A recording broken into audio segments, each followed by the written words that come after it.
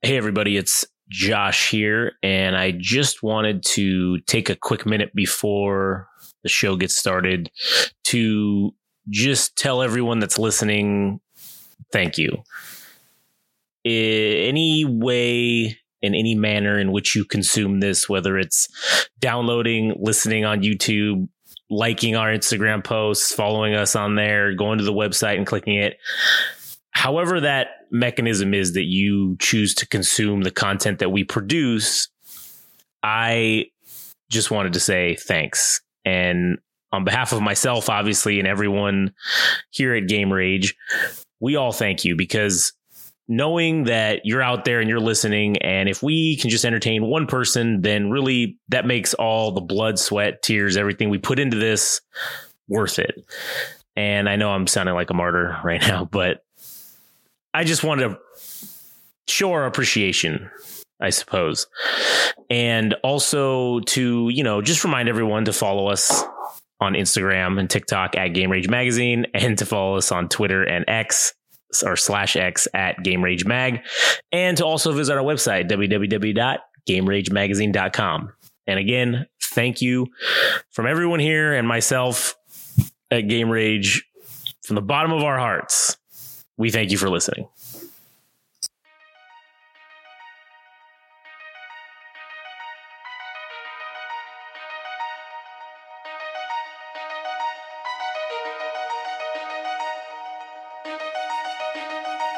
Welcome to the Game Rage Music Show.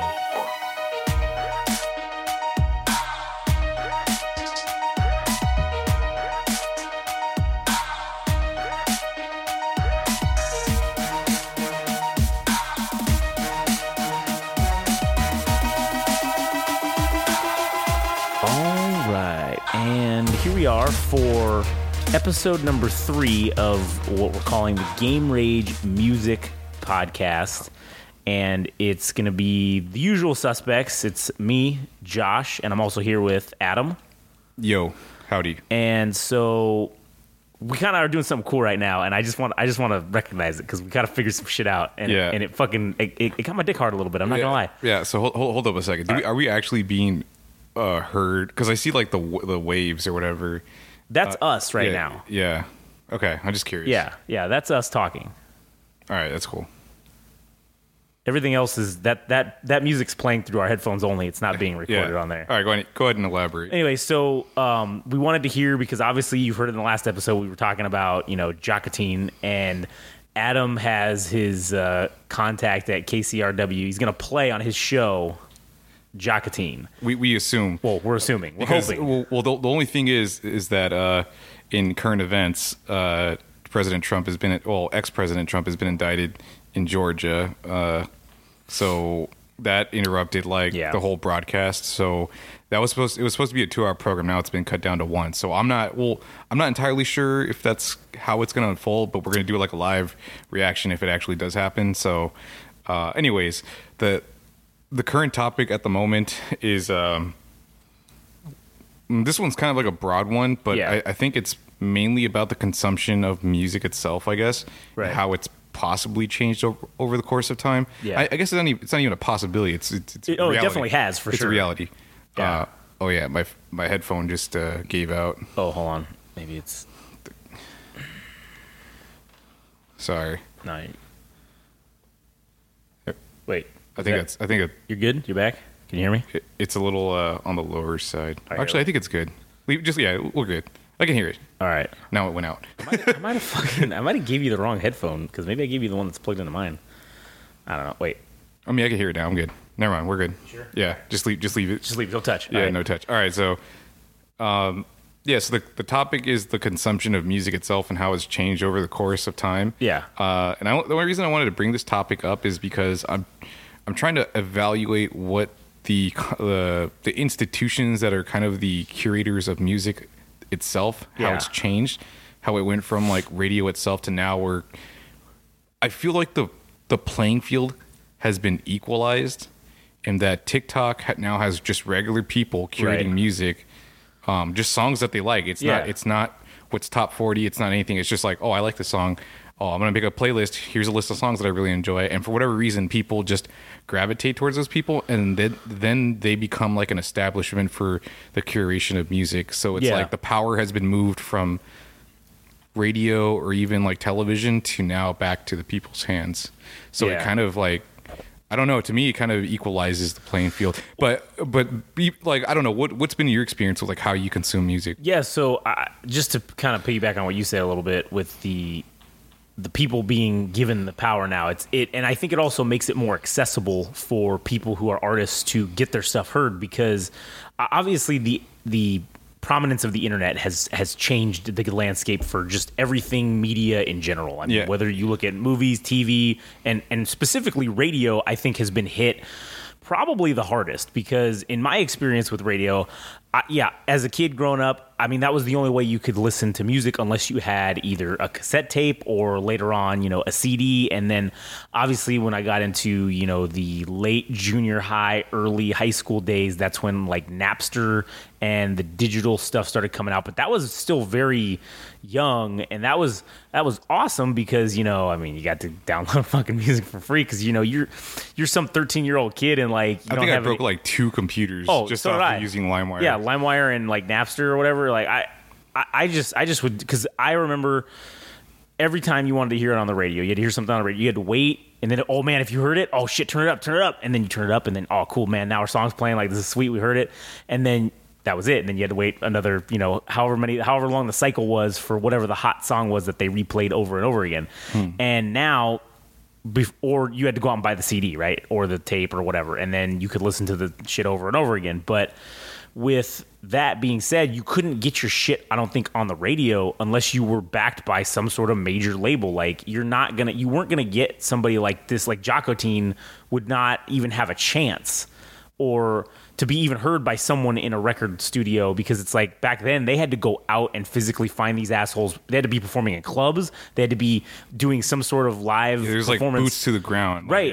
And that was, I think, probably the hardest part of people trying to make it in the music business, was because, again, like we've talked about before, where most people that start up a band or are being an artist or whatever, they go and they usually either are making no money or they have to pay money to go at a venue. And to me, it leveled the playing field, like you said, where you've got anybody can throw out some shit on iTunes, right? And anybody can be heard, and anybody could go on TikTok or fucking whatever. And there's the gatekeeping. The gatekeeping is gone. I was gonna say, dude, it's deleted. It's deleted. It's like even the obstacle of time and space itself, because like even in like the 70s, I know I keep going back to like the Ramones and Blondie, but dude, just because you were a great band in New York does not mean that you were going to be a great band in fucking Los Angeles or like Seattle or Texas or whatever. Now that's a possibility because of the internet itself. Like you can be everywhere all at once just because of just being on a digital platform.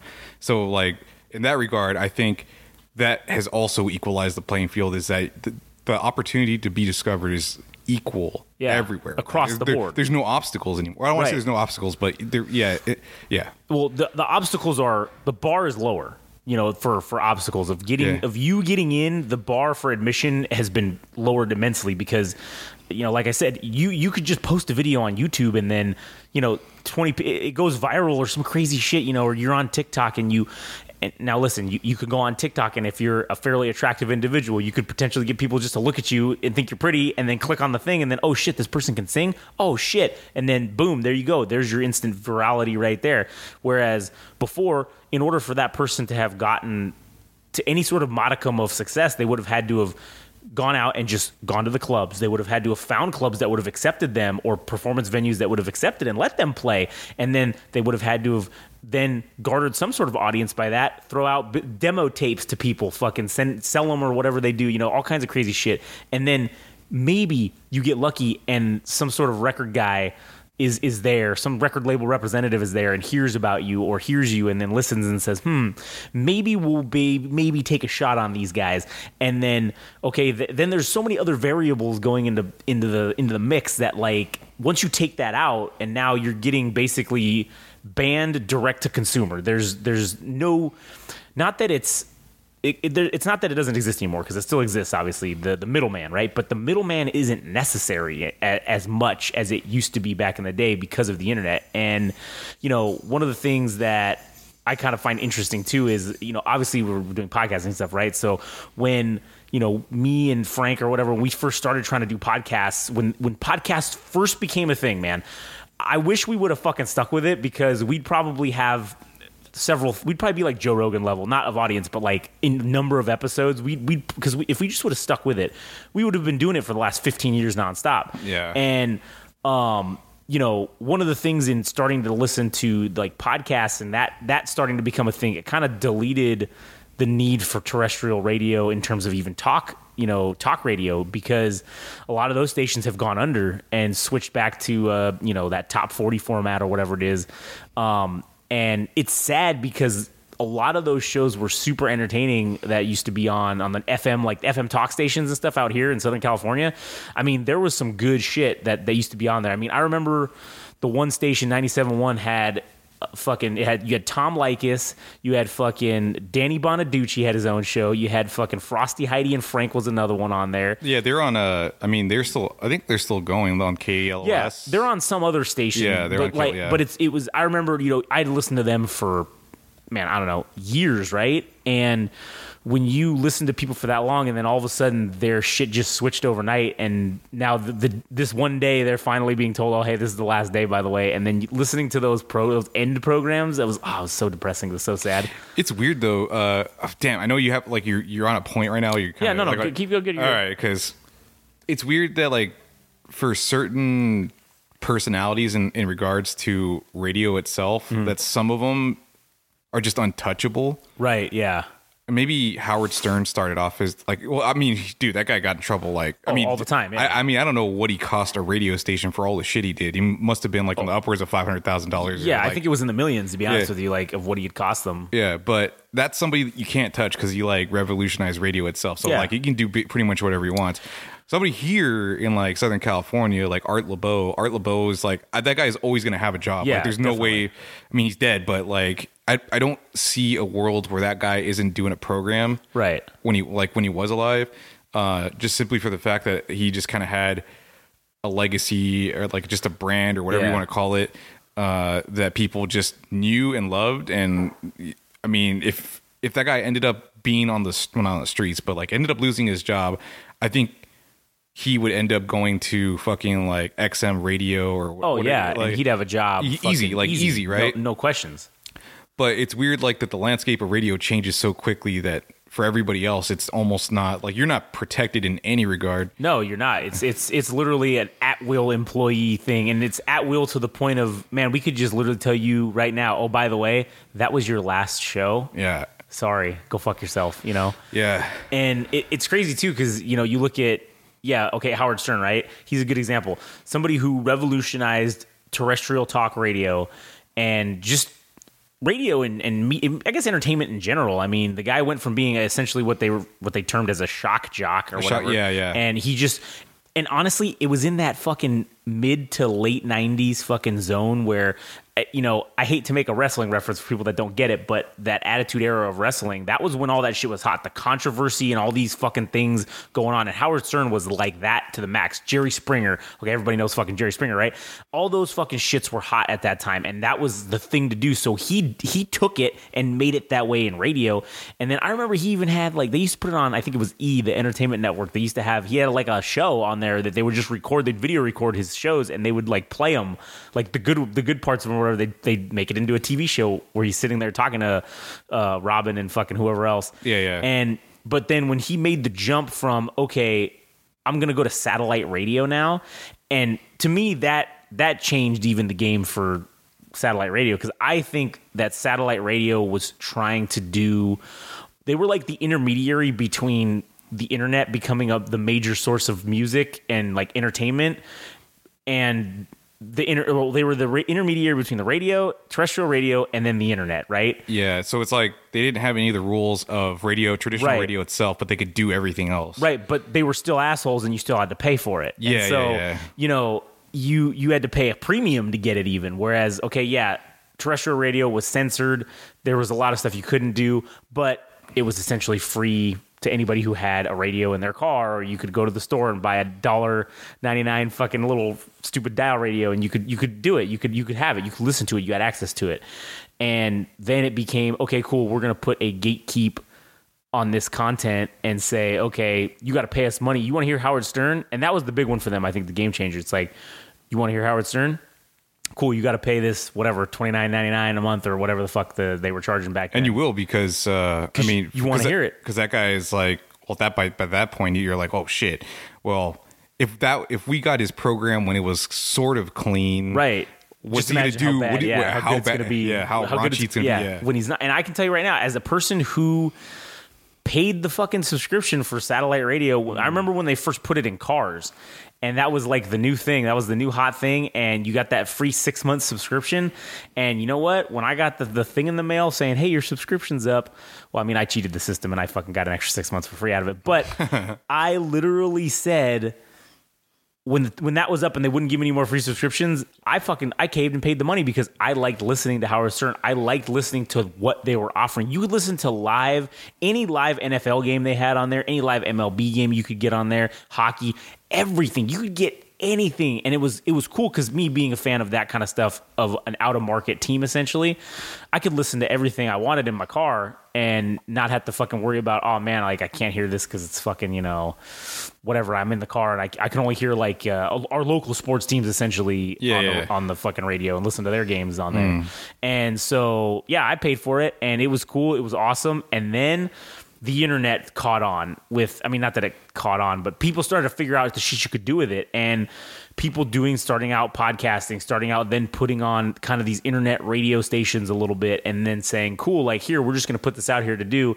And then eventually them figuring out and learning how to monetize it. And, like with Spotify, and if you look at like Joe Rogan as an example, I mean, they paid him fucking whatever millions of dollars. I don't know how like they were planning to make money on that. Like if they paid him $100 million to do podcasting, right? Yeah. Or whatever the amount of money was, right, they have to recoup that by getting more subscriptions out of that, right? Yeah, well, that, and because I listen, I like the Joe Rogan show, so I listen to it, and it's on Spotify, and you can listen to it with because I don't pay for Spotify, so you can listen to it with a free account, but there's fucking ads in there, and so that's what I think their plan is, we're going to take this podcast that essentially has the most downloads of all time, and we're going to say, hey, advertiser, this guy's got more fucking listens that we can prove to you than any radio station on the planet, and we can give you quantifiable numbers. So if you want to hear an audience of, 20 million people, I don't know how many people fucking listen to that show, but I'm sure it's in the millions. If you want to hear an audience or have an audience listen to your shit of your product, cool.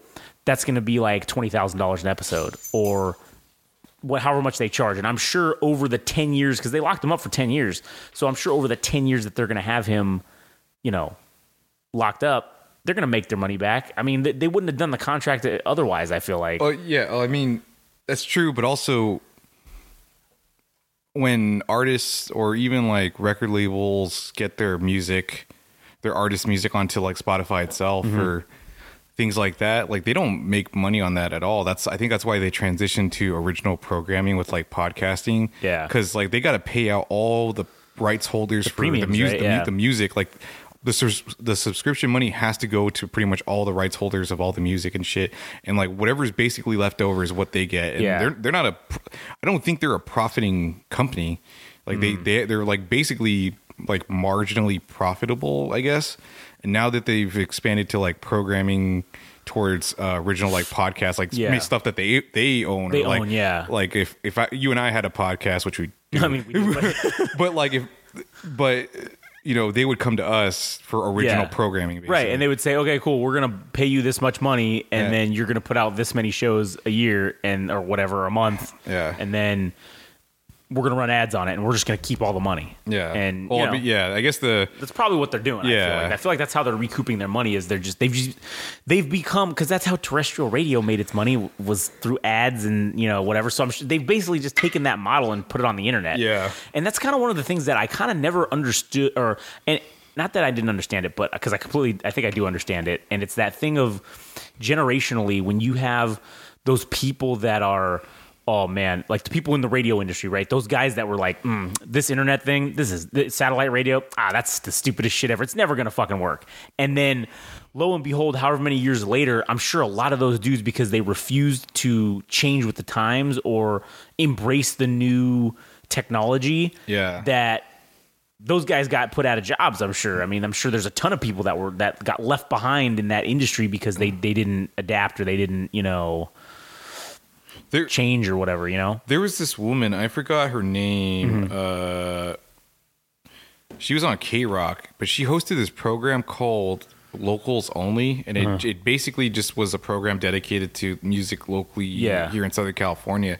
But she got the boot too, and I think it was probably because she was on the older side of the age spectrum. But she eventually transitioned over to, I think, like XM radio, because that's like how her career was extended. It was through XM radio. But like, for terrestrial radio, it's like, oh, you got to have new faces, or you have to capture Gen Z now, like, and you need to have people that represent that. So it's like, and then you need, and that's why I think that a lot of these like iHeartRadio and all those types of apps, right, where you can listen to terrestrial radio on your phone through an app. That's the industry embracing the change and saying, okay, we need to make this, because you ain't gonna capture Zoomers through a goddamn regular radio. They're not like gonna put new radios in cars anymore. Like that's like a thing that they've been. I think Congress. I don't know if Congress stepped in and said like, oh, you can't do that, but all the major car manufacturers were saying, we're not even going to put these fucking things in anymore because nobody fucking uses them. So why are we wasting money on putting this in? We're just gonna, everybody's got the screen, their goddamn phones are hooked up to the car.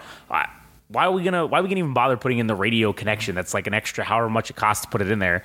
So, but I think there was something that happened where Congress said something and then they all backed down and said, okay, fine, we'll keep it in or whatever. But terrestrial radio may eventually just no longer be a thing in terms of what it is now. It'll probably be just like what everybody else has been doing with apps. Right. Just making out. Like, okay, because if you take a look at like ham radio, right? Like the guys that do the little ham radio operation things, like the stations that are, like 106.7 or 99.1 or whatever the fuck they are. Because everybody, if you have a ham radio deal, you have like a station, right? Like a station identifier, and so you're obligated the same as that radio station to do all the identifications and all this shit. So it's funny to think that maybe in 10 or 15 years, or maybe even sooner, there might be some guy who can get 106.7 as his fucking, and he can just transmit whatever the fuck he wants on there because they let it go, because they let it go. Oh, we don't need KROQ anymore because, or 106.7 because we don't have, like, the radio station, the station is irrelevant to us. No one can listen to it or whatever the case may be, because no one does because they all listen to shit on their phones. And realistically, the actual airwave radio station, you really don't even need it anymore because you could just do K-Rock 106.7 on the app. They already have it streaming through there. You don't really technically need the infrastructure to put it out on the radio waves to actually get people to hear it. Yeah, it's almost obsolete, and it's like, well, but why are you going to limit yourself to like a whatever it might be, like a 60-mile radius? Right, yeah. If you could just have it everywhere all the time. At the time, everywhere on the internet all at once, essentially. Anytime something happens, boom, it's immediate. It's on the internet. It's there. It's forever. Yeah. You don't need to fuck with anything, Yeah. It's crazy to think that that's, something that could happen or probably will actually happen within our lifetime, that technology of the radio as it is now as an entertainment device will probably disappear. Yeah. I feel like, and I feel like that's a very strong possibility. There was something else you brought up. I don't know at what point in the conversation this happened, but it was something about interesting programming dying. Yeah. And I wonder if it's because, well, I think there's probably a number of factors. One you brought up was that it's probably that they couldn't afford to keep those guys employed. That right. Their payday was too expensive for the radio station itself. And two, I think radio itself is always changing. Like there's an example. There was a radio station called Star 98.7 that was, I think, kind of catered towards rock music. I think it was probably from like the 70s up until now. Yeah. And now Star 98.7 has, I don't know if it's still owned by the same company, but they've basically been transitioned to, like, I think a top 40 Yeah, top 40. And now they're known as Alt 98.7. So pretty much anybody that was doing programming for that, it was like they're probably gone. Right. But yeah. There was something called 103.1 indie radio that I don't know where they brought. I think it was. I want to say maybe it was Culver City. I'm not sure where, but it had that guy from the Sex Pistols. What's his name? I don't know anybody from the Sex Pistols, so I can't help you on that one. Shit, I got to look this up. Right. If you could hold it down, just so there's no dead air. So back to the topic of the programming thing. I do think that's very interesting because if you look at, you've got all this radio station, right? They got to program 24 hours in a day, and if you're a talk radio station, you generally have people doing shows between 1 and 4 hours, I would say. Yeah. So you got to have at least, and some of those shows have multiple people on them in terms of on-air talent. So you probably have, anywhere between 30 to 60 people of just talent in a 24-hour period working. And then not only that, but all the additional engineer people that it takes to, and the program managers and all that shit to run the actual shows. And then when you could just say, okay, I can fire all of these people and I can have a literal computer just pick the songs and fucking hit play and shuffle the songs and do that for 24 hours and then run ads. I get why they do it, and that's the thing that sucks is like that art form is not valued. That art form of being able to sit here and talk to a corporation and hold people to listen and sell ads, like they don't value it anymore because it's too expensive. Yeah. It's more profit. They can make more profit if they just have a computer do a shuffling and maybe have one guy there every so often that comes in and says, "Hey, thanks for listening." And, yes, dude. Okay, so and that was probably what was most interesting about that station 103.1 was that there was a lot of original programming and it had a lot of heavy hitters. Like it had Henry Rollins from Black Flag and his his solo project or side projects. Yeah, and it had Steve Jones from the Sex Pistols, and there was a bunch of other great people, one of them being somebody that we're listening to, Jose Galvan. He used to be on Indie 103.1, but then he transitioned over to KCRW, and Henry Rollins himself moved over to KCRW as well. And it's National Public Radio, so it's it's not commercial radio, right? But it's National Public Radio, so it's not like the stuff that you would hear on K-Rock. It's I guess it'd be like free form. So I guess they found a home in that. But you were talking about the thing of them having a curated shuffle or music that they a catalog of songs that they consistently play, like what K-Rock basically does. I think that's why they're possibly dying, is because there was an example, just to go off on a quick tangent. Do it. So there was an incident, I think back at the beginning of the 90s or even the early 2000s that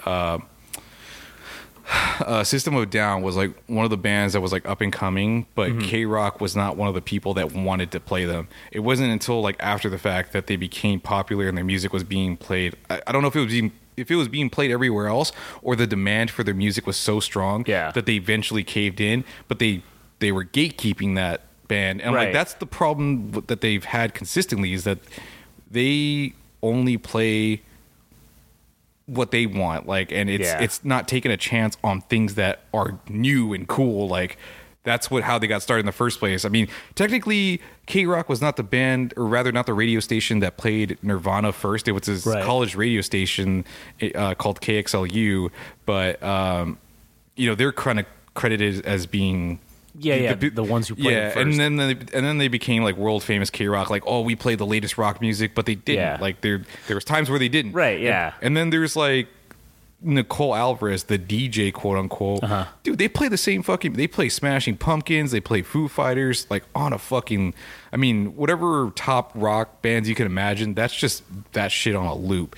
And I'm what is Nicole Alvarez doing? Because you basically said it's every once in a while she'll say something, but she's not really contributing any kind of music creation to begin with. It's all accounted for. Right. Yeah. She's basically just putting in. Oh, is this going to be it right here?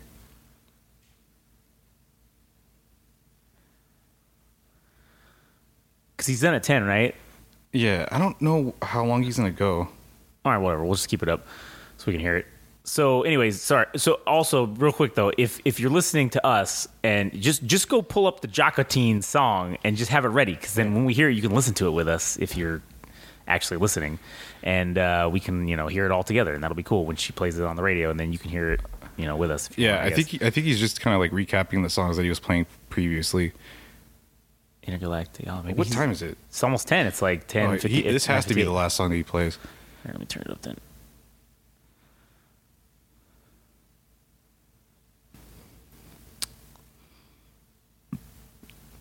Well,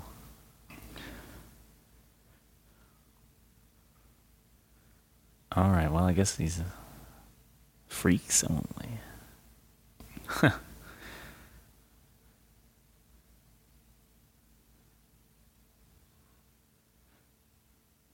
Fuck. Well, he got damn. He got hosed.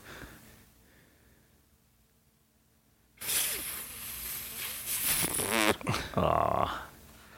He got sabotaged by the indictment. Yeah, man. Unless I missed it, like he played it. I don't know. Well, whatever. We're good. All right, whatever. We'll just turn it off there. Okay. So, anyways, I'm not sure. No, whatever. I'm just curious though. Do you think that for sure that it was the fucking indictment that fucked him, and that? Yeah, because I mean. And when do you think? Like, did I don't know if you discussed it with him, but do you think that he was gonna play it? Was he gonna like hit it in the middle, do it at the end, do it like make it the fucking main event of the program? Like, yeah, that's what I was curious about, because if you don't really want to do it in the first hour, because it's like, well, not everybody's going to be tuning in, right? So you kind of want to do it in the middle, because not everybody's going to stay for the end either. So it has to be somewhere in between. And then the fact that it got truncated by this whole current event thing. Do you think he would have do you think it was, and I don't know, because I don't fucking work in radio, so I have no idea if this is a thing, but I just, knowing how I like things and how I would do things, do you think it would be something cool to be like, oh man, at the beginning of the program, just be like, hey, listen, I got this new banger, I'm gonna fucking play it at the end or whenever you're gonna play it, right? And then just keep teasing it the whole time, and then once it's there, just be like, okay, everybody, this is fucking it. It's time for the fucking main event. Yeah. And then just fucking be like, here it goes, and then let it rip. You know? I didn't waste anybody's time. I was like, if you're gonna be here, you're here to listen to Jacotene on the radio, quote unquote. And I did it right away, but I did build up a bit of suspense. Like I had drum roll. I did the whole rocks like fucking shoot on Billy Gunn. Like, I said something along the lines like, I know what you're feeling. You have goosebumps on your arms. The hair on your arms is standing. There's piss rolling down your legs. Like, something akin to what The Rock said when he was talking shit about Billy Gunn. Cause I thought it was, to build up the suspense or the monumentalness of the moment to play her song. I'm like, this is it. So before I even got to the song, it was like 3 to 5 minutes of me just fucking around and doing that. But I don't know, man. I don't know what happened. So I imagine maybe Thursday he might be taking over that dude's program once more to see if he can give it another shot. So we'll see how that goes. But I was expecting to hear Jacotene's song today, but it's all good. I mean, it doesn't have to be right away. The only thing is, this is a ticking. I would say like a ticking time bomb, because eventually somebody from either another radio station or it's just going to get someone's going to figure it out. It's going to come into somebody's hands. Yeah. So we'll see. So I would be curious to know if he's like pissed or whatever that he didn't get to do it, because it was just like really weird circumstances too. Because that's what I'm saying. Like it's like it's some shit that happened that's kind of out of your hands. It's like, oh motherfucker! Of course, on the one night that Jacotene was going to get played on the radio here, fucking this goddamn whole fucking political bullshit had to happen. And fucking then it was ruined. But things happen for a reason, I suppose. We'll see. Hopefully it works out for the better. True. But anyways, so back, I guess, to now that that's over. The Nicole Alvarez thing. Like I was saying, dude, like, what is she doing? Because there's no part in the programming for K-Rock where I'm thinking, oh, this is something that Nicole Alvarez would play, or this is something of Nicole Alvarez's taste. Whereas if I were to listen like KCRW or even like Petros and Money, dude, like Petros and Money is a fucking sports radio station. Yeah. And they have like bumper music in between like their programs from, for them to take a break and then do a commercial, do an ad, and then they come back and then play like a legitimate song. And they highlight it. It was like, oh, this is fucking, I don't know. This is Go Outside from a band called Colts. And like their curation of music, while it is not the focal point, is a lot better than some FM radio stations. Yeah, the whole point is to curate fucking music so people can listen to it. Yeah, so, and I think that's kind of, I don't know if it's like a lost art or if it's just something that is, it's not dying because it exists in the form of TikTok. Right. But there's this other dude, and I don't even know if anybody listens to his fucking program because I think the station is called KSPC, KSCP, or I think it's KSPC, and his name is Junior Francis, and he's like, this is this guy directly from Jamaica, so he knows everything. He's like a human archive as far as like rocksteady, reggae, ska, and all that shit. His program's on at 6 p.m. I think, and I think it's aired from Pomona or some shit. But like, unless you're a fucking super heavy reggae head or like anything from that spectrum of sound, right? Yeah, you're not listening. You're probably not listening. But I'm like, damn, but people should, because this is like one of those deaf, there's breath content and there's like deaf content, right? Like people that know something really well, yeah. And like this guy is doing it, and not a lot of people are listening. And I'm like, they should, because this is like somebody that's probably been around fucking since the time of Bob Marley or like, like those, those other artists like Toots and the Maytals and shit. He probably fucking knew them firsthand, and he's telling really great stories, but nobody's probably nobody gives a shit. Not to talk shit on the guy, but it's not. But it's just because radio itself, it's an observation of radio itself being fucking pointless now, or getting to be pointless.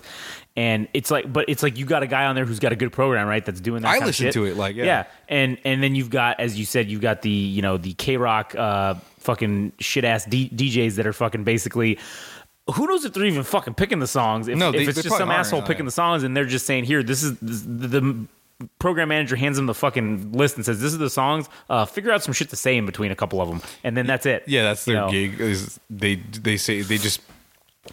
I don't know, man. Because I have listened to that before recently, and it is they talk not like they don't even talk that much. They'll play like 4 or 5 songs and then come up and say, "All right, cool, we're gonna take a break real quick," and then come back from the break and say, "All right, cool, we got tickets if you hear fucking so and so," and then 4 or 5 more songs, and then.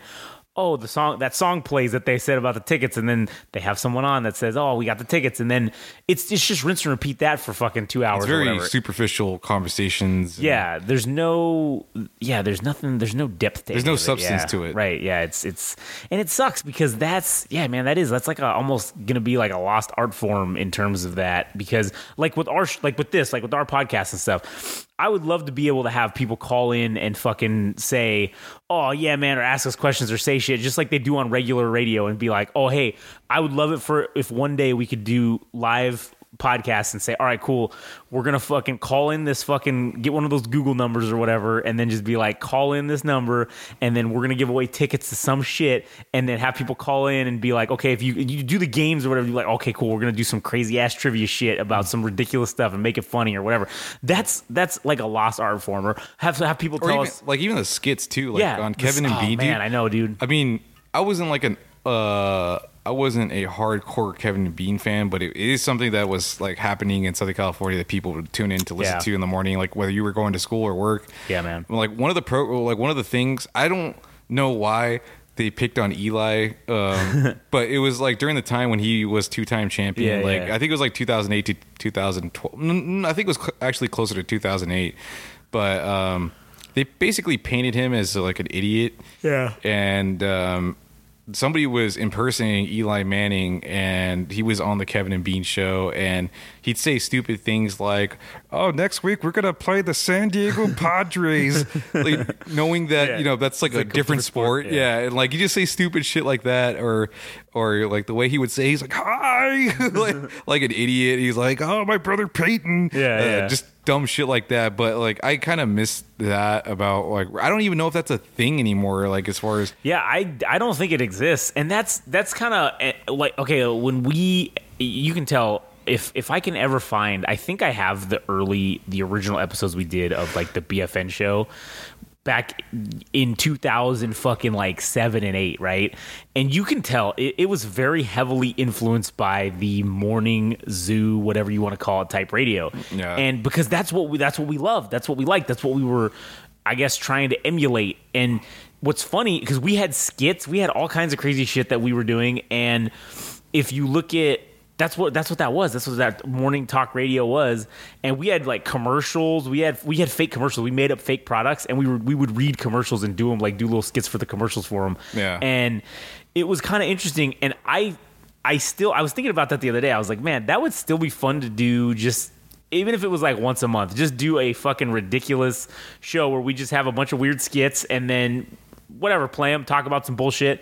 Maybe that could be the live show that we do once a month if we get some people to listen, you know, like, yeah, that'd be cool. But there was one thing, I don't know why, I know this is kind of deviating from music itself. Yeah. But like, as far as fake commercials go, you know what commercials like I always love is fucking the Gatorades, where it was like, I think it was in grayscale, so it was like in black and white, right? Yeah. But the Gatorade or the sweat was colored. Yeah, it was colored. Whatever the color of the Gatorade was. And I always thought it'd be funny to make a commercial, because it's usually sports, right? Yeah. But what if it was like crimes? Like instead, like it's like some dude robbing a bank. Yeah, he's like, Gatorade, is it in you? But he's like committing arson or like robbery. When it gets too hot in the kitchen that you just lit on fire, what do you turn to cool you down? And you're like, Gatorade. Yeah. Felonade. Yeah. Oh, you know what? Felonade is actually a thing. I have a sponsor. That was a sponsor, quote unquote, of the alternative history show. Yeah. Felonade was the literal, because Coca-Cola was the one. Yeah. And so Felonade, that is a thing. We could make that happen. That is something that I would be interested to do. Maybe we should do that. Now that I have all this video editing shit, we should do that. Table that. Yeah, just to go down further the hole of like stupidity and just making things that are fun and whatever. Right. So, anyways, getting back to the topic at hand. Yeah, for music. What's the way in which you consume music currently now? I would say that the primary functionality or source of place that I do music through is iTunes, and it's really through Apple Music, because I fucking pay, it's like $6 a month or whatever, and you get everything. You don't have to fucking pay per song anymore. You don't got to do none of that shit. You just, like Jacotene, right? That's how or like MS Paint and fucking Military Gun. I was like, oh, cool. Let me just see if they're on here. Oh, yeah, they're on here. Cool. Let me just listen. And boom. I don't have to fuck around. I don't have to go to YouTube. I don't got to dick around or do nothing. Now, that's probably... It's a very inefficient way, because now, granted, they do give you suggestions and shit. And I have found a couple, because I like a couple of, I don't know, I guess they're like mainstreamish kind of, you know, hard rock metalish bands, but like Motionless in White is one, and I don't know if you've ever heard of them, but I like some of their shit. And I've found a couple other bands off of the thing at the bottom that says, oh, similar to the artists that you like. And that's basically how I find, other than you, that's basically how I find fucking new shit to listen to. Yeah. Because that's it. That's all I use. I'm not really out there doing anything like that. Have you ever found a song off of TikTok? I mean, I don't know if you've actually ever come across a video from TikTok. That's another, okay, you're right. Yeah, so Instagram, TikTok. Is there any specific example that you've... yeah, definitely. So I don't know if I even talked about this before, maybe, but that dude, Lil Darky. Lil Darky, okay. I fucking had never heard this shit before, and I was like, oh shit, man, this song on this TikTok video is fucking sweet. And so I of course, because you have to go in the comments, because everybody's an asshole and they can't just put it in the fucking video. They put their name and original song. That's what they write. And I'm like, go fuck yourself, first of all. You know what the worst part is when people do the thing where they, we'll see the actual artist's name is, and it's like the ellipses, and then they don't actually say the thing. Right. You know, because then you have to click the thing that says more of the comment. Yeah. And then it just turns out that was just... It was just bullshit. That was just it. Yeah, so then I got to scroll through the comments and fucking try to figure out who the fuck this is. So eventually, after fucking minutes of searching, I find it, and then I go to iTunes and I fucking put it in, or in Apple Music, and I put it in and I say, oh shit, here it is. So I listened to it. It was a song called, I think the song was called Genocide or something. And he literally, dude, this guy is fucking awesome. I would love to interview this dude if we ever got the chance, because I think he's Native American, and he is like fucking the most racist motherfucker you've ever seen in your life. Oh, man. I mean, his songs are ridiculous and they're fun, but they're funny. Like, he did this one song that saying that him and these 3 other guys, they're like shills for China, and they're like saying about, they're literally saying how much they love China and it's the best. And I'm like, dude, this guy gets it right here. Like, it's hilarious and he's super controversial. He's one of those guys that's like super controversial. And so, anyways, I listened to the song and I'm like, this fucking sounds nothing like that clip. Like, did these assholes lie to me? And then I look, and the song is like 10 minutes long, and I'm like, oh, god damn it. So I said, well, fuck it. I'm already 3.5 minutes in. I might as well just listen to the whole thing. So it was kind of cool what he actually did, because I've never heard this before, where he took like samples from his own songs and he put them in and combined them into a new song, and he made it like 10 minutes long. And he would say a couple lines from one song to a new beat, and then he would pop in some parts of an original part of the song and then do some other shit. And then, so that song was like 8.5 minutes in, that one that was in the TikTok video. So I did, yes, eventually find it. And it was the original part of that song. Like, it wasn't another, song. So, but yeah, that's an example of someone that for sure I definitely, and I do find a lot of other, it's like rap or hip hop songs on there. Cause that's a lot of people put that shit on there. I haven't really found any. I think I found one metal band. I think they were called Triple F maybe or something like that. And it was from a video that somebody sent me, and I was like, oh, what are these fucking dickheads? And I said, I gotta download this. There was one today that I did. It's this band called The Relentless, and the song's called Nothing Lasts Forever. And I've only listened to the song all the way through one time, but listening to that section, I was like, ooh, shit, that's awesome. And I literally just listened to the song before you got here, and I said, oh man, this is pretty good. I want to listen to the rest of them to see if they're just a one-hit deal or if not. But I mean, I like their cover art on their fucking album, so I'm already like, oh man, I'm probably gonna like this. Yeah. All right, so what about your attention span for consuming music? Well, okay, I do think that I'm definitely not a Zoomer, so I do not have the 30-second to 90-second fucking attention span that everybody has. Because obviously, I downloaded or listened to a song, to like that little Darky example, and I sat through the whole 10 minutes. Now, if it was a Zoomer that fucking heard that and was like, oh, this ain't that shit, they probably would have just clicked it off and said, fuck it, and been done with it. But I found, and then through listening to that 10 minutes, I was like, man, let me listen to some other of this guy's shit. And then I kept going, and everything kept fucking getting was great still. So I don't think that I have that. I'm going to call it a disability, because I really think it is. I think it's like a fucking, it's like a, I don't know if it's a developmental disability that everyone has that's like under 20 or 25. ADHD or something. It's something that is going on there. It could be all the high fructose corn syrup, but I mean, we had that shit. So I don't know, maybe, who knows what it is. I was raised on television. I came out TV. Yeah, exactly.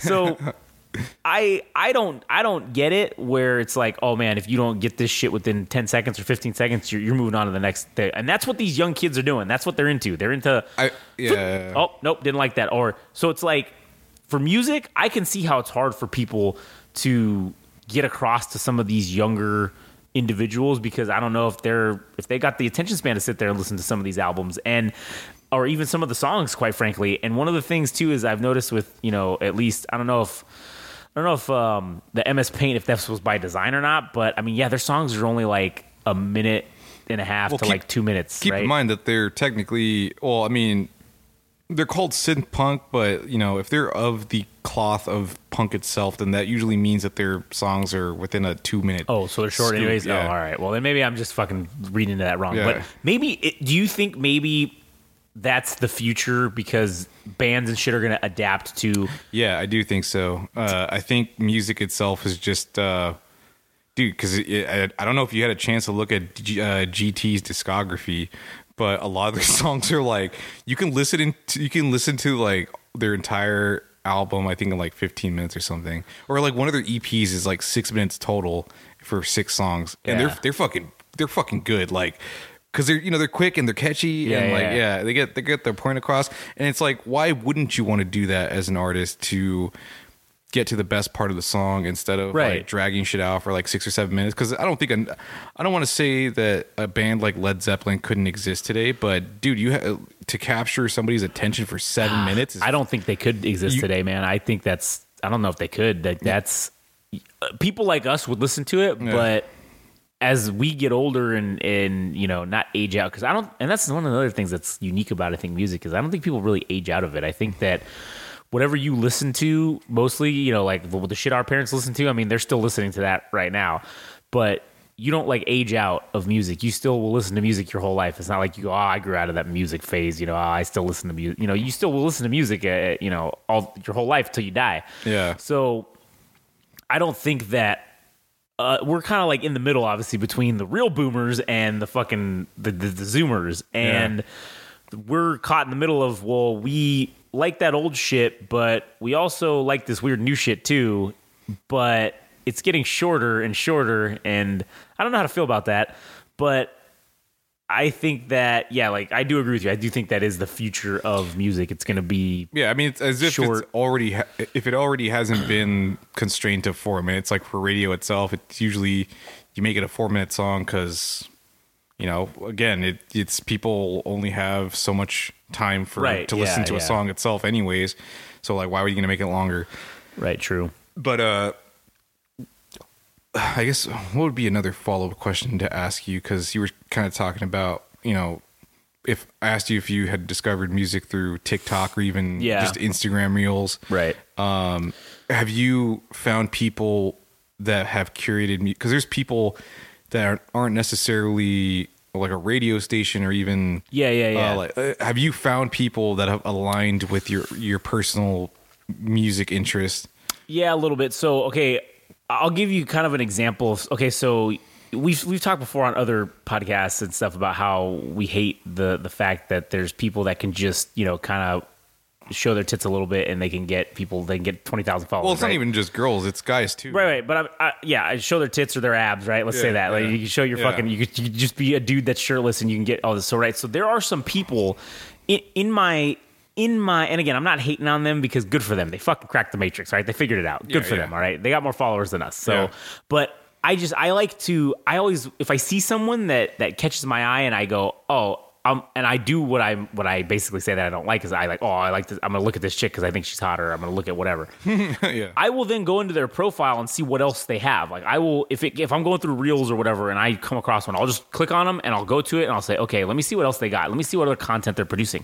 And some of them, there's just one girl, I can't fucking remember what her name is, but she wears like this Boba Fett. She has this like Boba Fett fucking like outfit, and I have a fetish for like Bo-Katan or whatever, but she's like fucking, is it the ginger hair? I think it is. It probably is. So anyways, but she is like the physical embodiment almost of that if Katie Sackhoff wasn't around, right? But basically, she hits music to all of her videos. She has some sort of song or some sort of something in pretty much every single one of her videos. Okay. And it's her kind of doing, because she's like a cosplayer or whatever, I guess you call it. And so by definition, I feel like she is a music curator because she is curating that music to whatever scene she's portraying or whatever character she's portraying. She did like a Spider-Man one, and it was some fucking like, I don't know, it was like a weird kind of bluesy jazzy song, but goddamn, it just went fucking good with what she was doing. And I'm like, okay, cool. So in terms of there's other people that I found that, okay, their musical tastes are for sure, they're definitely aligned with me. There's you know, a couple, because I follow some like bodybuilder dudes and shit too, just because like, I don't know, I'm into that shit. So they will put up, you know, whatever weightlifting motivation videos and shit, and they'll blast some metal songs that, okay, obviously they chose the song to go in there, and it's a song that, I'm cool, I like the song, this is sweet, let's go with this. But I do think that there is some kind of a novelty to people that are on that platform, is they're kind of being their own DJ, and even though that's not the focus of their content, I do think that music can make or break some shit. And, it can, yeah. And I think that that's a medium that very much that applies. Because the difference to me between a good 10 or 15 second video and a bad one is is definitely the type of music that you choose or the lack thereof of said music, because there are some people that I don't know if they don't understand or if they just don't want to fuck with it, even though that's kind of the whole point of TikTok. What TikTok was, it was like the fucking karaoke app, right? Like the sing-along deal originally. So there was something interesting that happened, I think. I don't know how the scenario played out, but something happened between Hangman Page and CM Punk. More fucking AEW controversies and shit. Well, anyways, I think Hangman Page ended up going home and he posted a story and the song was called Karma Is My Kink. He's drinking like a wine glass. I think it was supposed to be taking a shot at like CM Punk. But people were like, oh, that's kind of a good song. Like, not only was it ironic or whatever, but it also was a good song. Good song. And people were like, I'm going to check this artist out. Like, just weird. Like that. It just happened that way, that a weird situation like that turned into an opportunity to present music. And then people were like, well, I actually like that song. I'm going to add it to my playlist or whatever. Yeah, interesting. Did you know a musical tidbit to keep it like relevant about Hangman Page? Okay, so you know his theme song that he comes out to, right? It's like that, like that song. Yeah, that song is a fucking royalty-free song. Yeah. Okay. And I just thought that was fucking hilarious because I'm like, wait a minute, you're in this fucking company that could literally purchase any fucking song that you want. Yeah. And you went with a royalty. I think that's cool as shit because I'm sure he likes that song and it fits his character of Hangman Page. But I don't know. I just thought that was an interesting. Did you say the NWO theme song was also it wasn't royalty free. It was in the Turner Turner music library, and because basically when Eric Bischoff was going through and trying to figure out, man, what kind of music could this be? He was just going through the catalog and just sampling random shit, and he heard this song, and he's like, that's the one right there. It's weird though because it sounds like softcore porn. Yeah, it does, and it was like some background track that some dude recorded. And what's funny is that guy that you can get that song on iTunes as just the backing music, right? You can get that on iTunes. It's I think his name's Frank something. I don't remember what his actual name is, but you could just get it and. No one owns the right to that song. It's not on. It's like free for use, or no? He owned, like, that guy, whoever it was. It was in the Turner library, and then I don't know what happened, but it's on iTunes under that guy has an album, and it must have been his album. I'm sure the Turner library probably still owns it, but that's who's getting paid is probably Turner off of that. But I'm sure that dude gets a residual. So, but like, it's not on any. That song is not on any album. That's wrestling related. It's on no WWE album. It's not in the theme songs. It's not in anything because Turner still owns the rights to that song. Oh, okay. And they probably said, go fuck yourself. Or you can utilize it because they did use it for the NWO. I think they bought the rights to use it as a wrestling song, but not like to sell. Like, you could use it on TV and shit, but you can't like sell it in an album. Yeah. Because it's still under that license or whatever. Yeah. Turner. I don't know how it works, but I just thought that was that is a very interesting thing too about how it was just some backing track. Like, it was just some nonsense thing that some dude made that worked for fucking Turner probably, and then they were just like, oh yeah, here, we'll just use this. And then it turned out to be an iconic fucking thing. Yeah. As opposed to, so who knows? It could have been a mainstream song. Like, I mean, I guess since we're on the I don't want to stick on wrestling too long, but like Hogan, right? He has fucking, when he came out, even when he was in WCW, the song that he came out to when at the beginnings of when the NWO was happening was what's his name, Voodoo Child by fucking goddamn, I can't remember the guy's fucking name. Jimi Hendrix, yeah, Voodoo Child. And then even when he was in the WWE, same thing. He came out to Voodoo Child when he went back to being regular Hulk Hogan, and that's a great fucking song, and it fits too. It's just like, man, that's good. So again, musical choice too is like, it's the make or break. Okay, well, if you were, we're gonna stick on the wrestling because it is relevant to music. It's very relevant. Yeah. All right. Well, if you had the choice, if the company could have set aside a budget for you to use whatever song that you wished for your entrance music, as far as being a wrestler goes, what would it be? Oh, so there is a song. It's called, or even okay. Here's another scenario. Yeah. If you were a professional baseball player, and what would be your walk-up music? Those two those are similar questions, but two different scenarios. Yeah. Okay. Would they be the same answer, or would they be different? No, I think they would probably be the same fucking answer. God damn it. Why is it not just showing me what's in my library? Because I don't remember the name of the song, but I don't remember exactly who. Oh yeah, so it's Motionless in White, but the song is Scoring the End of the World. And I don't know why, man, but that song just kicks. There's a line in there when they're talking about like fighting or whatever, and they do this little weird riff, and then the vocalist is like, he's saying this shit about, they're using notes instead of bullets or something like that, and it's like, oh man, like that, it just gets you fucking going, man. It just gets you fired up because like, oh, they're fighting the man with their music, bro. Like, I don't know, it's fucking sweet. That would definitely be, I think, before that for wrestling. Yeah, for wrestling, because before that, there was a song, it's called Zombified. Fucking, what's her name? Saraya, I think is her AEW name. Oh, yeah. But, what was her name in WWE? Fucking, dang. I don't know. I just remember that Paige. sex tape. Yeah, I just remember the sex tape with Paige. Yeah, Paige. Yeah, Paige. She comes out, it's called Zombified, and I forget who the fuck it's by. I'll have to look it up right now. But that was a song that was really up there, and because I had been listening to that song for quite a while, and then when she came out, I was like, it was a surprise or whatever when she was coming out, and then I heard that song start playing, and I'm like, these motherfuckers. I always said this would be the perfect fucking song for entrance music, and I was like, this motherfucker went ahead and took it, so now I can't use it. Now I gotta pick a different song. Yeah. If I ever do something in wrestling, which is probably never gonna happen, but whatever. I just I'm a psychopath. I think that way. Yeah. So the other thing is too, when you're talking about, because it doesn't just apply to TikTok videos, but I think in wrestling too, because we're still on the subject of wrestling.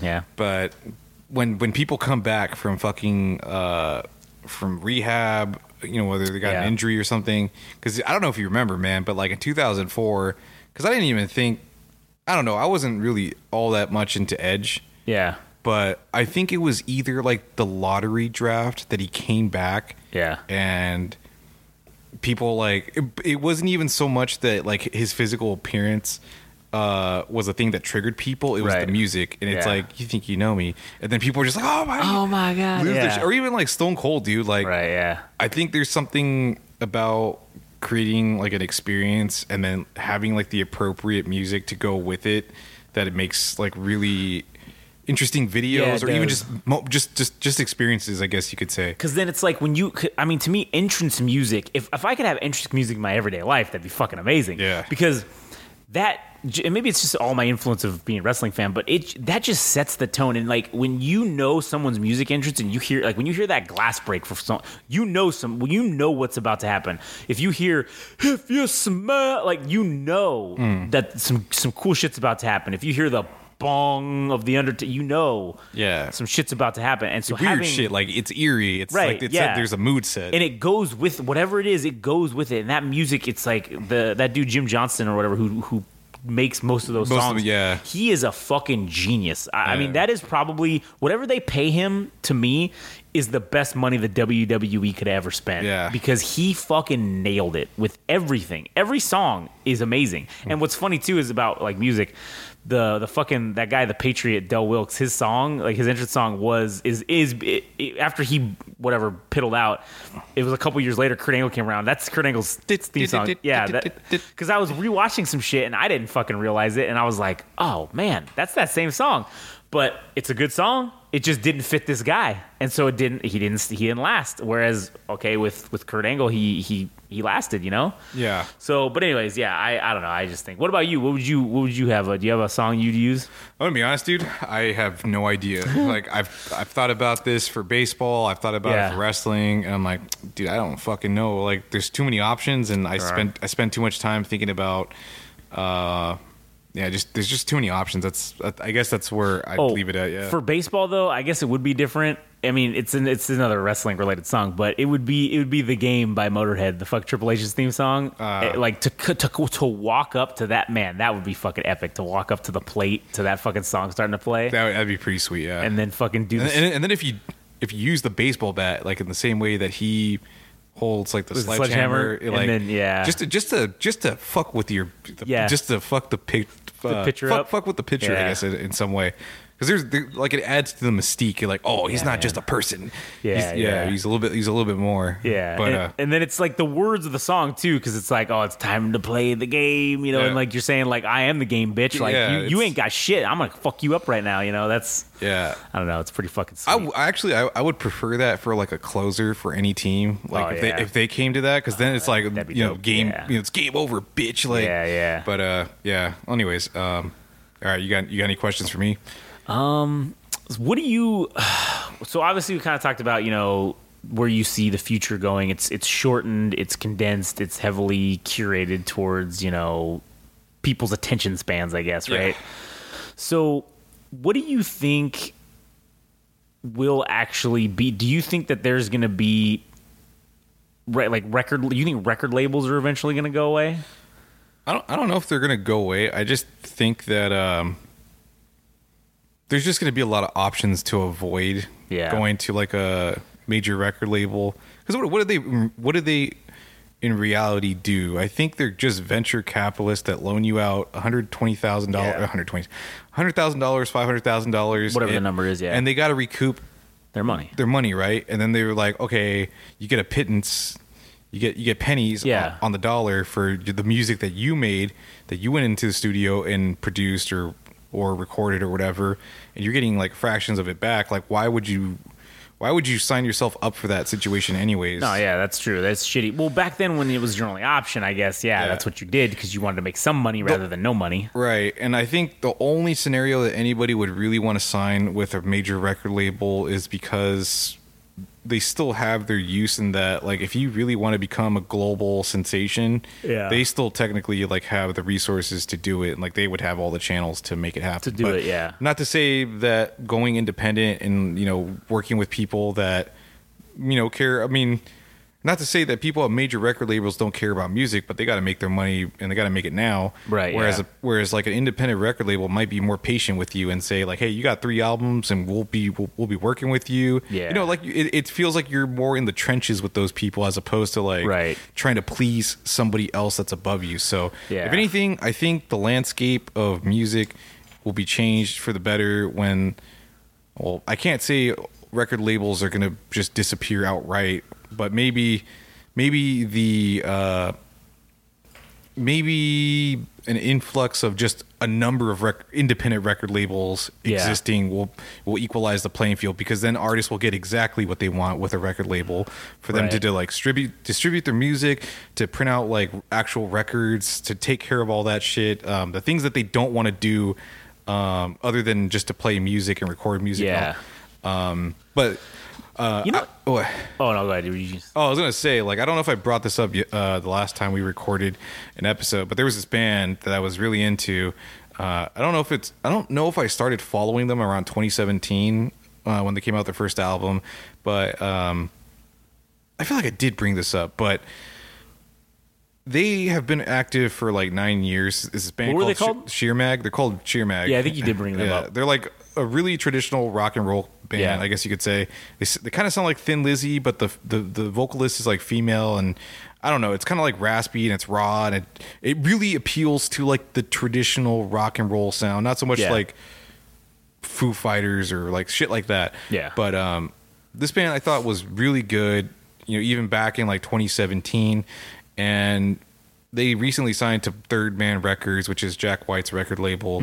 And but the co-founder of that record label, Ben Blackwell, knew about them back in 2014 when they were releasing like their first EPs and stuff.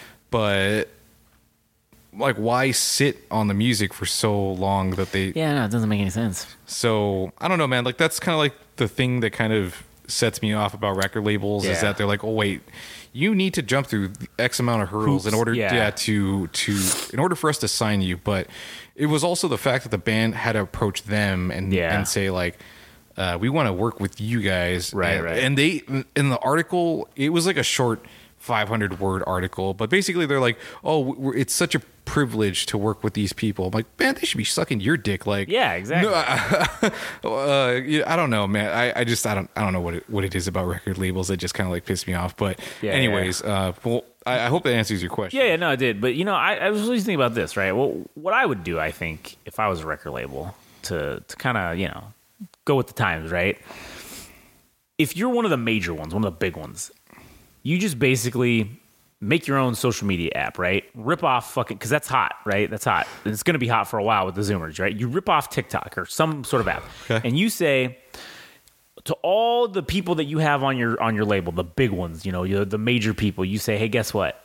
You motherfuckers are going to start pumping this app. You're going to start pimping this fucking app. And you're going to start going on it. And you're going to start fucking doing everything. And then what you do is you make every artist song that you have available in your library so that people can put it to video and do whatever they want on the app. You can't take it and go put it on YouTube. You can't take it and do none of that shit. Oh, man, don't give them fucking ideas, because that probably will happen, dude. Well, we should do. We can't do that, though, because we don't own any fucking...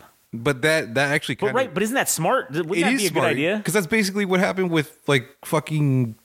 what do you want to call it? Premium programming with like Disney Plus and right, yeah. To only have the catalog of fucking Disney stuff on their own Disney shit. Plus, yeah, dude. Oh my god, that's such a horrible.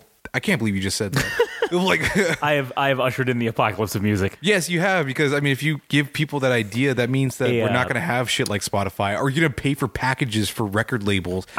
Hold on. I wasn't. No, hold on. I didn't say anybody had to pay for it. I was just saying that, like, see, now they're gonna fucking they're gonna make it. Now they're gonna monetize it. So much worse. I was saying that you just have it like be like TikTok, and anybody can come up and sign up, and then you can use whatever music you want that their label has to make videos and shit. And you just make a social media app that everybody can go on, and you have fucking Beyonce or whoever the fuck's your major signers just pimp the shit out of this app and only use this app and say, dude, we're gonna make this thing the next Instagram or TikTok and whatever. You could get that. They could make that happen.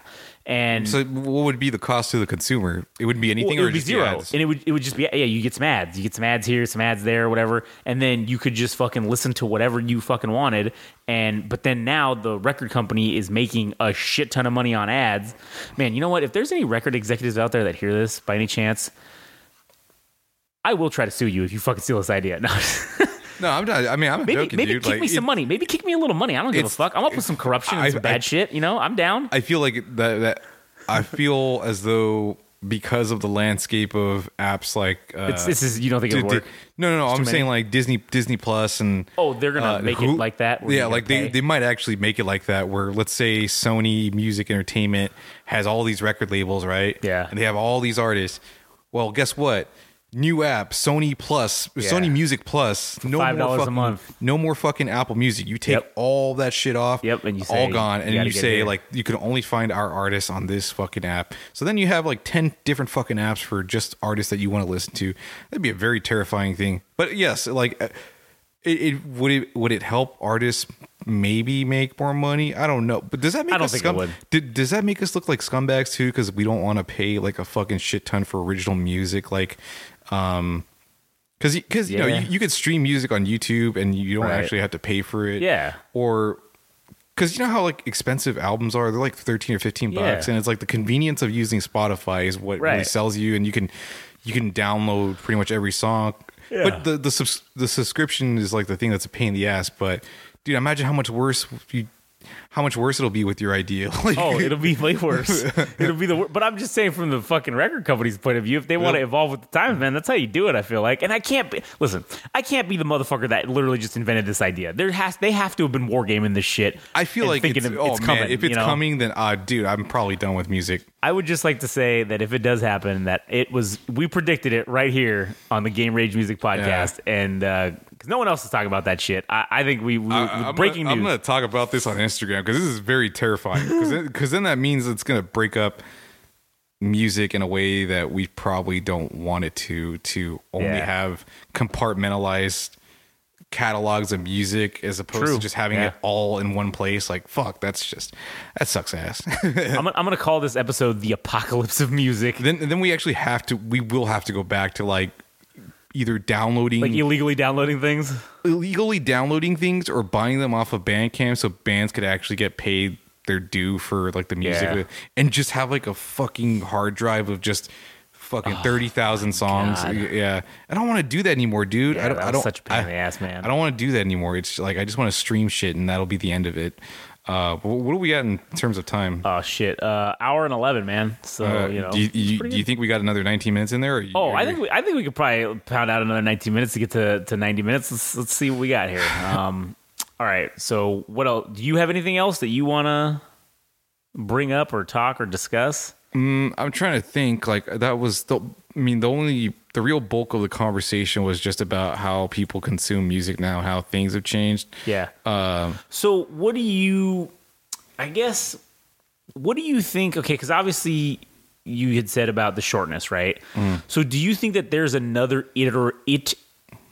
iteration after this TikTok thing of it getting shorter? Do you think it's going to the attention span is going to just go down? Or do you think it's going to maybe be the reverse and the generation maybe after the Zoomers is going to say, oh, well, shit, when Zoomers, well, fuck, if Zoomers have kids, but like when they become parents, they're going to, because kids go the opposite, right? Yeah. You think they're going to be like, no, we don't want this fucking 30-second bullshit like my dad listens to these 30-second stupid songs. We want 9-minute fucking bangers. Yeah. Or we just like traditional or traditionally length songs, and yeah, I think that's a possibility. I mean, I don't see why it wouldn't. I mean, I think what was it, like hair metal for grunge music to come out? It was because it was a direct response to like grown men wearing makeup and playing hair metal music. They're like, nah, we're gonna play some more. We're gonna do the opposite of that. We're gonna do the opposite of that and play sad, depressing shit. So it's like, why wouldn't people that listen to music go the opposite direction? Or even like, dude,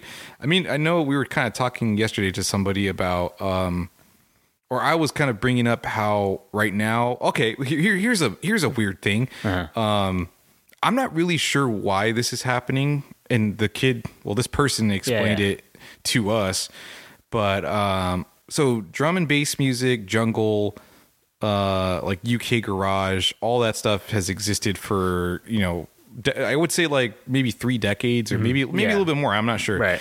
But in recent memory, a lot of people that are artists that are just strictly on YouTube, like they just throw shit up on YouTube. Maybe they just throw stuff on SoundCloud, which is kind of like where a lot of artists just go on to throw music up and like that's how they release music and they just leave it there. They don't have like not a major distributor, but like they don't have their music distributed to major platforms like Spotify. Right. But the thing that's been fascinating with those genres is that I'm assuming that these kids are like Gen Z, so they're probably in their like early 20s, maybe they're late teens, early 20s. Yeah.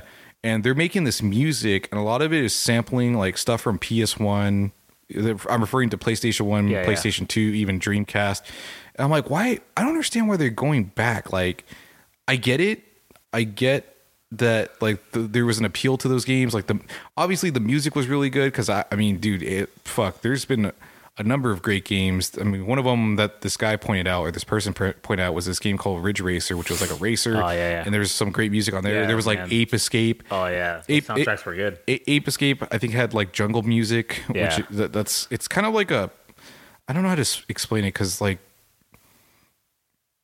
jungle music, D&B are kind of like, here's my hand as like a root. There's like the root, like dance music, I guess you could say would be the root of it. And then you just have like house music, D&B, jungle, UK garage, and they're all kind of like on the same branch, I guess you could say. Yeah. So I'm just kind of fascinated that like this generation would go back to that time when original things could be created, but they're like, no, I'm really fascinated by these games. Like, like the way this person was explaining it was that there was more creativity back then because of the hardware limitations of the PS1 or PS2, whereas like now that you could just play on PC gaming, or you can just do I mean, your shit's in virtual reality now. It's crazy. Yeah, like you're almost able to simulate reality itself, right? Whereas back then, I mean, everything was like pixelated, but it was colorful. There was a charm to it. Even like the Super Nintendo music. Yeah, I mean that Mario theme song, man. I mean, it was bright. It was loud. Like Super Nintendo was not a. I mean, at the time, it's like, oh, holy crap! Like I can. Look at these graphics. It's like, it's 2D sprites, but they're like, there's a lot of detail and whatever, stuff, yeah. right? But it's to a company that like, because I mean, sure, it's limited in that way, but in order to have people come back, it's like, well, shit, the music has to be just as good. Yeah. So F-Zero was like one of those games that were like the music, the soundtrack of the game itself. You're like, oh, this is so cool. Yeah. So I think that's where like the creativity came in, is that like, okay, the game may not look the best. Like, we know what the future is gaming is going to be. It's going to be so realistic that like you're not going to be able to distinguish it from but reality. back then they were like, oh, we have to make up for that difference, so we have to get creative with the music. It has to be good. Like, it has basically, the game had to be a complete package from the visuals to the music, right? Yeah. And maybe that's why these kids are like going back to that specific era, because it was maybe the last generation where things were really creative in that regard. Do you think that, all right, because I kind of believe everything's kind of somewhat cyclical, right? Like, history is cyclical. Oh, yeah. So you look at like the 80s music, right? And then you look at maybe the early 2000s. Oh, that's a perfect example. Yeah. They were sampling a lot of shit from the 80s. So do you think it's just that cyclical thing where this was shit that was from 20 years ago? They're into video games, so they went back to shit that was 20 years ago from video games and said, oh man, I like this, I'm going to put it in some of this other shit and see where it goes, you know? Yeah, I always thought it was weird. Okay, so The Weeknd, the artist himself, I'm not really familiar with his earliest works or whatever, but I imagine it was like original in some regard, right? Yeah. But then he had that song called Blinding Lights, and that's an obvious take from like the 80s era of music. Yeah. So it's like, that thing, when that song was made, it's like 40 years removed from the peak of that when it genre. Happened, Dua Lipa is like the pop star to be seen or heard or whatever, and her song is inspired by disco and funk and stuff like that. So that's another artist that like digs back into the 40 years prior to 40 years.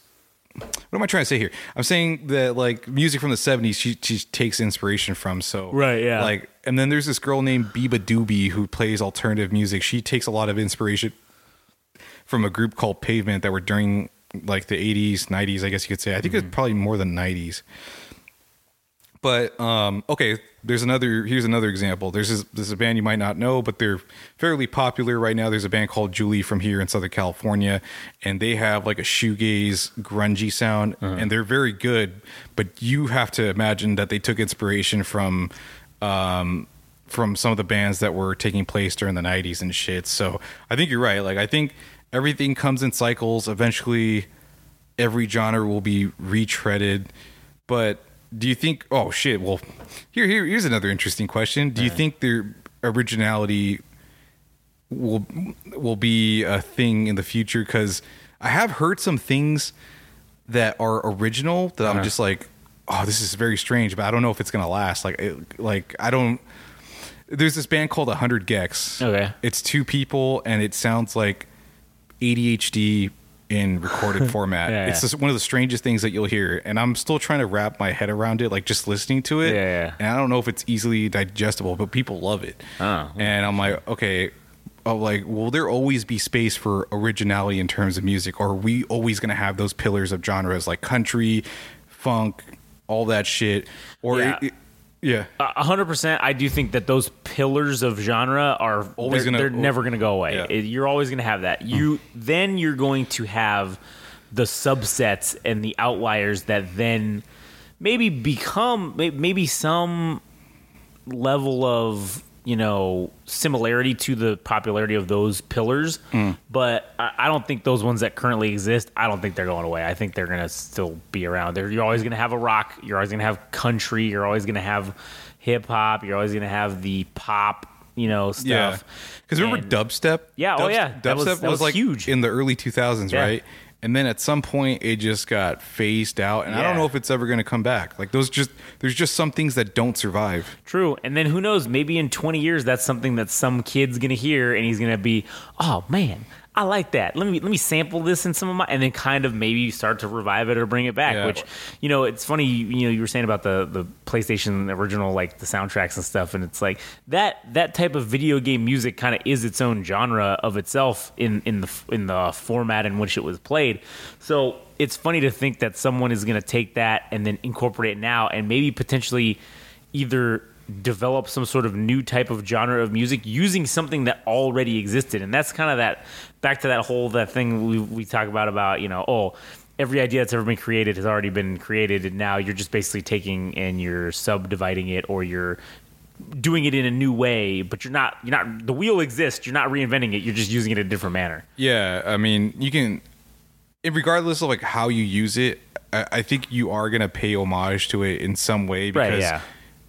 I mean, you enjoyed it for what it was, right? Yeah. But whatever you do with it is not going to come out exactly the same the way the artist did it in years past or whatever. Yeah. Like, it's going to manifest into something different anyways. Like, right, so maybe that's how originality comes about. It's like, it's mimicry of things that came to the past, but eventually, like, just by your own, by virtue of you being yourself, that you're going to do one thing wrong. Like, well, not wrong, but just by you tinkering and doing things, that you'll just stumble upon a new form of music that could potentially turn into something original. But right. Yeah, I guess I question if originality will exist in the future, because I mean, when I'm talking about like dubstep, I know it's one case. Yeah, right.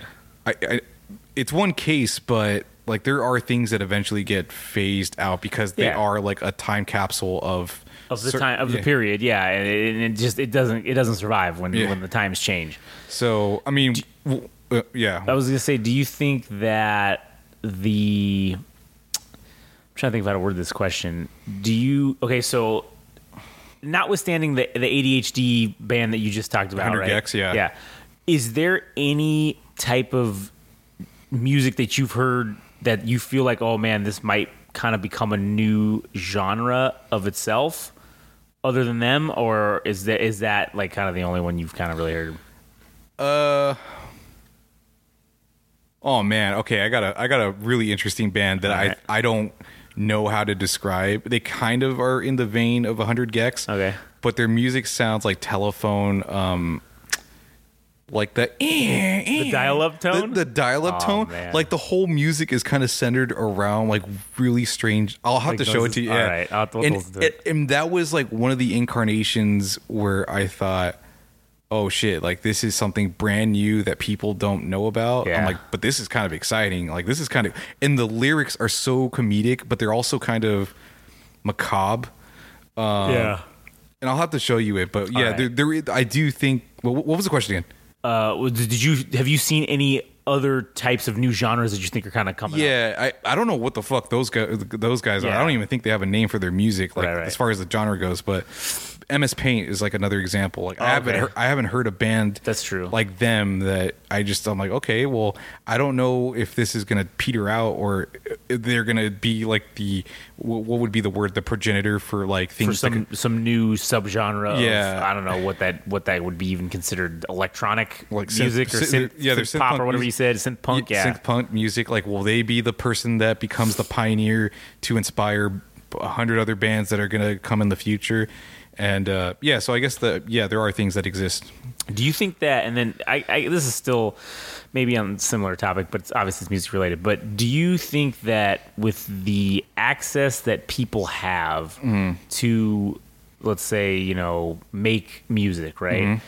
Do you think that, because obviously in schools and stuff, a lot of those programs are like the first fucking thing that gets cut. All the music and the arts types programs, they fucking cut them. When the budget gets tight, they say fuck those guys and they get rid of them. Yeah. So do you think that the access to not only put whatever art you're making in terms of music out there, but the ease of access to be able to learn how to do something or play an instrument or do whatever, do you think that has kind of been an influence on the amount of people that are kind of now coming up and saying, oh, there's all these people out there because cool, you can learn how to do some shit on YouTube. You can learn how to play guitar on YouTube, and if you found 2 other guys on the internet that learned how to play bass and a guy who learned how to play drums, well, shit, now you got 3/4 of a band. Now you just got to find some asshole who can sing. Yeah. Do you think that has played a role in the amount? Because I don't think it can be denied. There are a shit ton of people out there that make music right, because you can. So do you think that kind of has contributed to maybe inspiring people to say, oh, cool, let me try this. I like music. Let me see if I can do this, and then try it out. And maybe, I don't know if you have any examples of people that just tried it for fun and then all of a sudden turned into something, I think that'd probably be the intention for a lot of artists. They can't rely on the fact that their music is going to be turning into a career, right? Right, yeah. And then like the circumstances of them.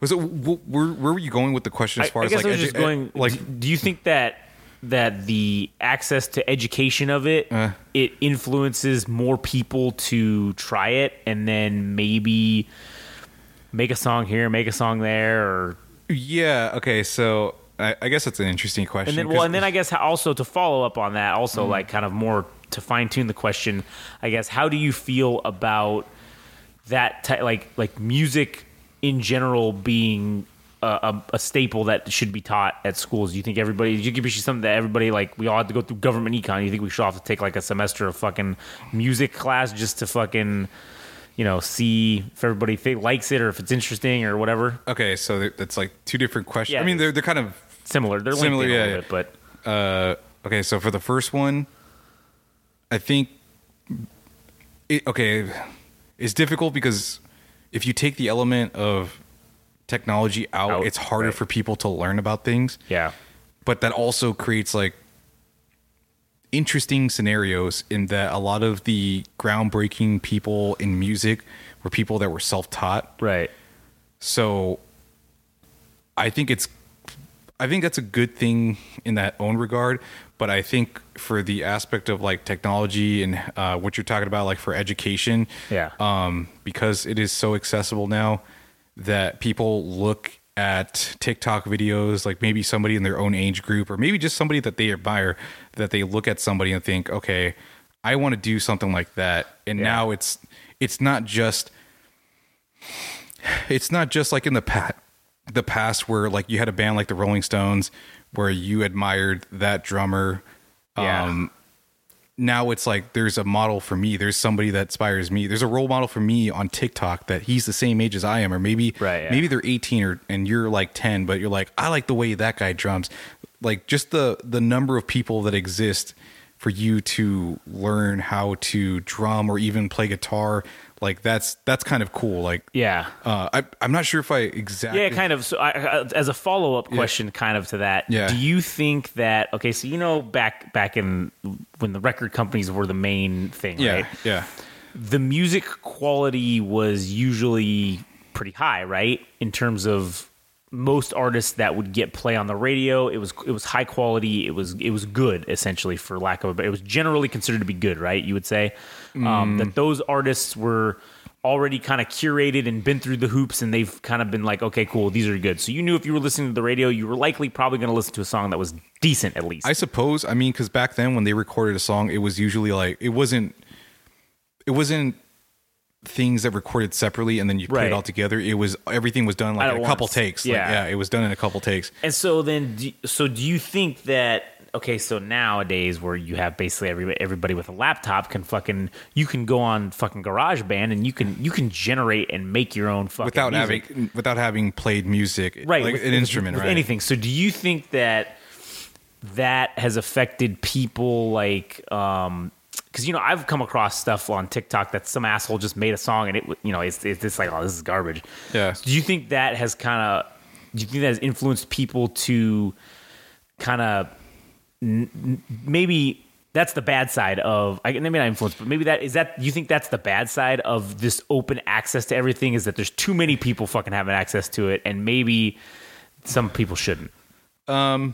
I think that's I think you're kind of making that like a philosophical question about, it is. Like, cause then it's like, at what point what do you consider music or what don't you consider music? Is it the technical aspect, the technique of playing music, or is it DJs that can just press a few buttons? And cause I've evaluated that question myself. I saw this artist named George Clanton. I don't know if he actually knows how to play instruments, but I know that he makes electronic music, and the music is dope.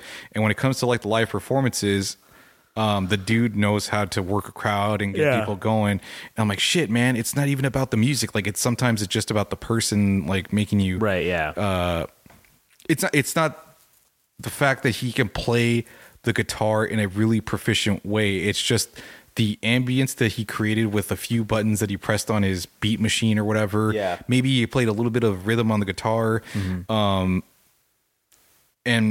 in that like same regard, that's where I'm not entirely sure if like music itself or even artists can say, or like for us to say, this is shit because you don't know how to play an instrument, or this is good because it sounds cool, like it's interesting. Right. And then for like the other side of it, where somebody that actually plays guitar and does interesting stuff, like, you know, you can say the same thing like, well, this is shit and this is good. Like, right. You understand where I'm getting at? Like, yeah, well, because it's objective. Musical taste is very objective, and it's subjective also to the person who's fucking sitting there. So something that I think is great, you may think is garbage, and something that you think is great, I may think is garbage. So, you know, it is subjective, but honestly, I was just fucking reaching to try to get us to an hour and a half. So are we there? We've passed it. So we're good. We fucking made it. And all right, cool. I mean, I got nothing else. I was like, God, I hope this fucking takes us another couple minutes.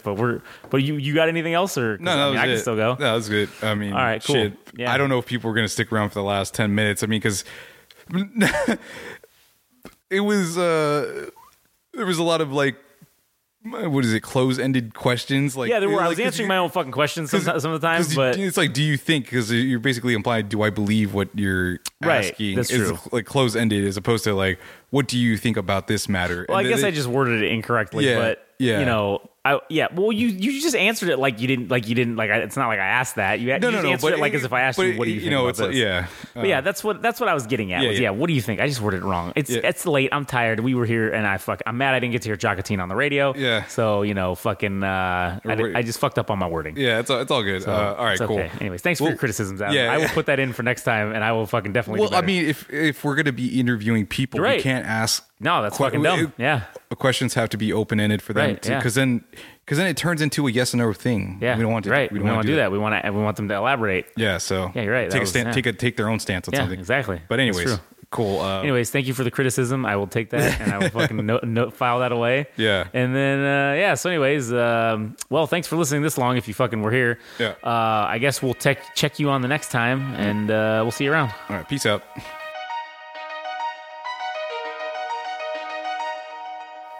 That was the Game Rage Music Show. Thanks for listening.